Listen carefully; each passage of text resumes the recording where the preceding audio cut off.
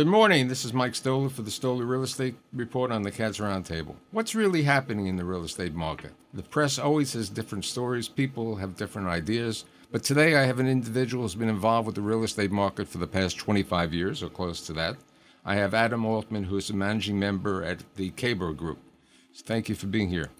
Michael, thank you so much for having me. It is great to be here with you and be in your presence, one of the great interviewers of our business. Thank you for the compliment. So tell me what the KABR Group is and what they're doing today. I know you've been in business since 2008 or so. Yep, that's correct. We've been in business since around 2008. And I would say what we're doing today is not that different in some ways than what we've been doing since 2008, but in some ways it's entirely different. So what does that mean? Real estate is a living, breathing thing, and you have to move with the markets, and the markets are constantly changing.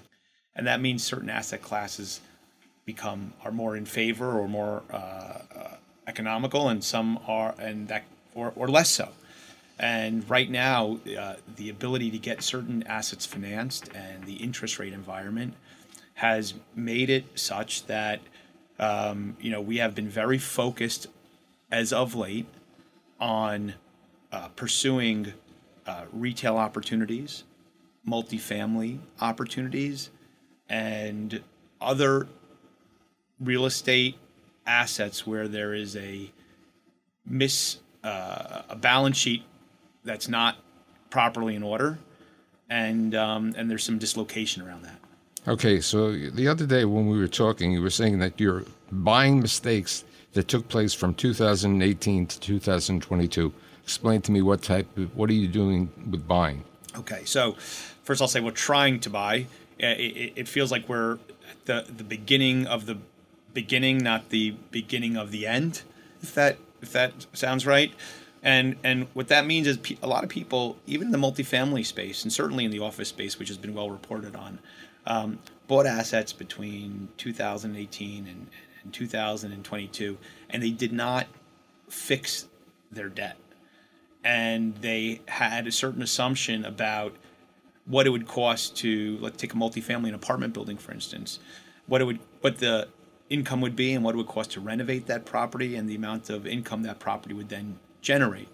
And they went into that with the underwriting that they would be able to get financing at a level consistent with where it had been. And what we all know has happened is that the Fed had to aggressively fight inflation, and in doing so had to raise rates very quickly, historically fast. And that made it so that these people who own this multifamily property, and you could apply the same analogy example to any other group, went to get financing, they were going to get much less money than they had expected or underwrote. And therefore they had to write a check in order to maintain the leverage level on the property. So the question is, where do they write the check from?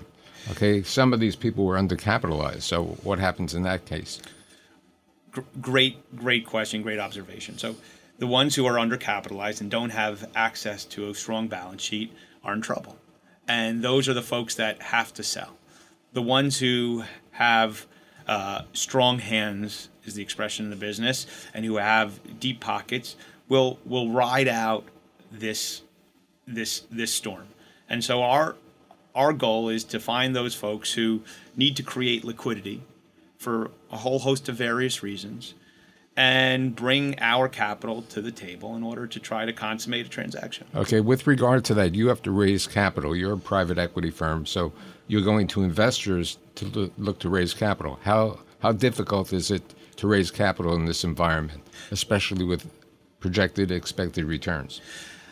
It's less about the expected returns. It's difficult to raise capital. I think it's always difficult to raise capital. Anyone who says that, unless you're the Blackstones of the world, where they hang out a flag and there's an expression, no one gets fired for investing in a Blackstone fund. It's always difficult to raise capital, and it should be, because people work really, really hard to make their money, and they invest it judiciously, and they want to understand who and what they're investing it for and with, and so people have a right to make giving up their capital difficult. So I have tremendous respect for people's capital.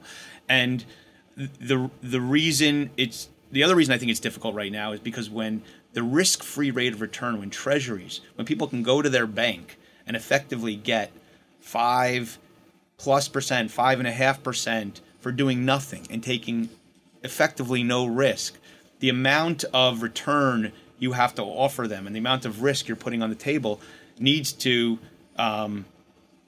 offset that. Now, you were very active in Jersey City. What's your thoughts today on Jersey City?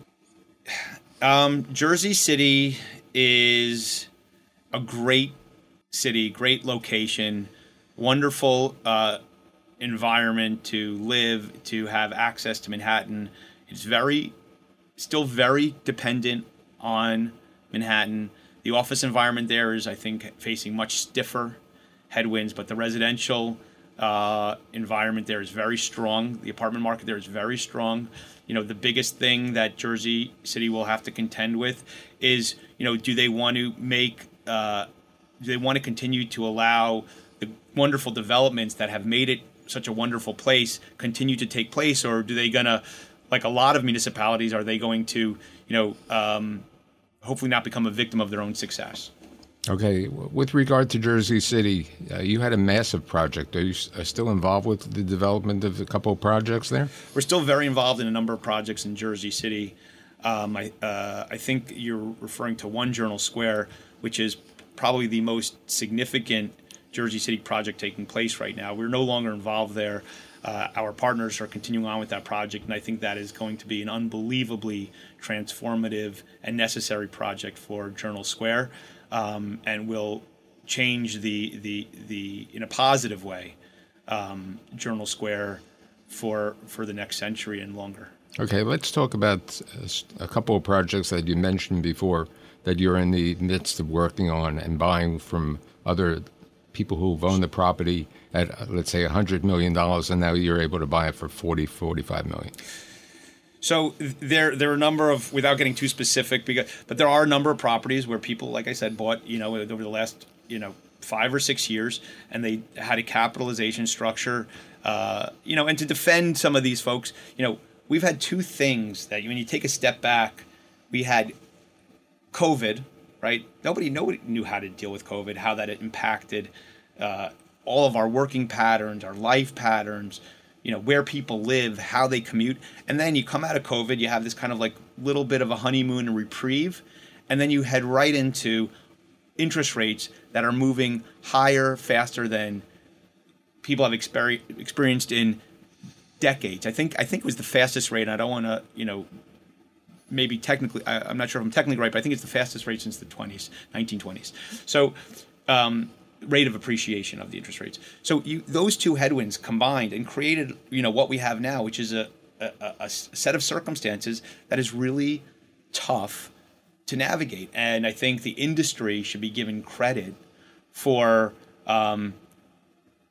being really steering the ship through some rocky waters. And most folks are going to come out of this well and stronger, and having learned some lessons that hopefully they'll be able to apply in the future, and some, as will not. Usually the ones that don't, I find, took too much debt, or sometimes it's just a matter of luck, or you took on a bad tenant, or and just didn't line up for you the right way. Let's talk about repositioning of certain assets. You mentioned you're doing something maybe in Nassau and Suffolk County. Sure. Yeah, we've been focused on recently buying some retail assets. We bought a grocery-anchored shopping center up in New City. We're under contract and moving forward to purchase an asset in Nassau County. That's a large asset, retail asset. I think what COVID laid bare for us was that people are going to get a lot more things at home, but people also still go to stores. But what it showed us is which stores they go to and how often they go. And once we saw that, and the market saw that, you're able to then lean into those concepts that have really proliferated. And retail has been, for that reason, it's almost like, the retailers understood what worked and what didn't, and kind of what this new evolution of shopper looks like.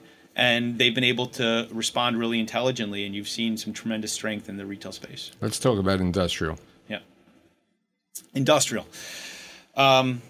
Industrial is a strong asset class. It remains strong. I would say the onshoring and the continued need to be close to rooftops continues to be a wonderful wind at the back of industrial. I do see a little bit of softness second half of 23 and into 24 more, but it's less about a real softness than it is about not having the rapid rent growth that you had for the 4 or 5 years prior. Right. So it's not softness. It's actually more like normalcy is what I'd probably call it. Right. So you have, you finally have some of the development catching up to the demand, but it's an unbelievably healthy asset class. There's strong players in it.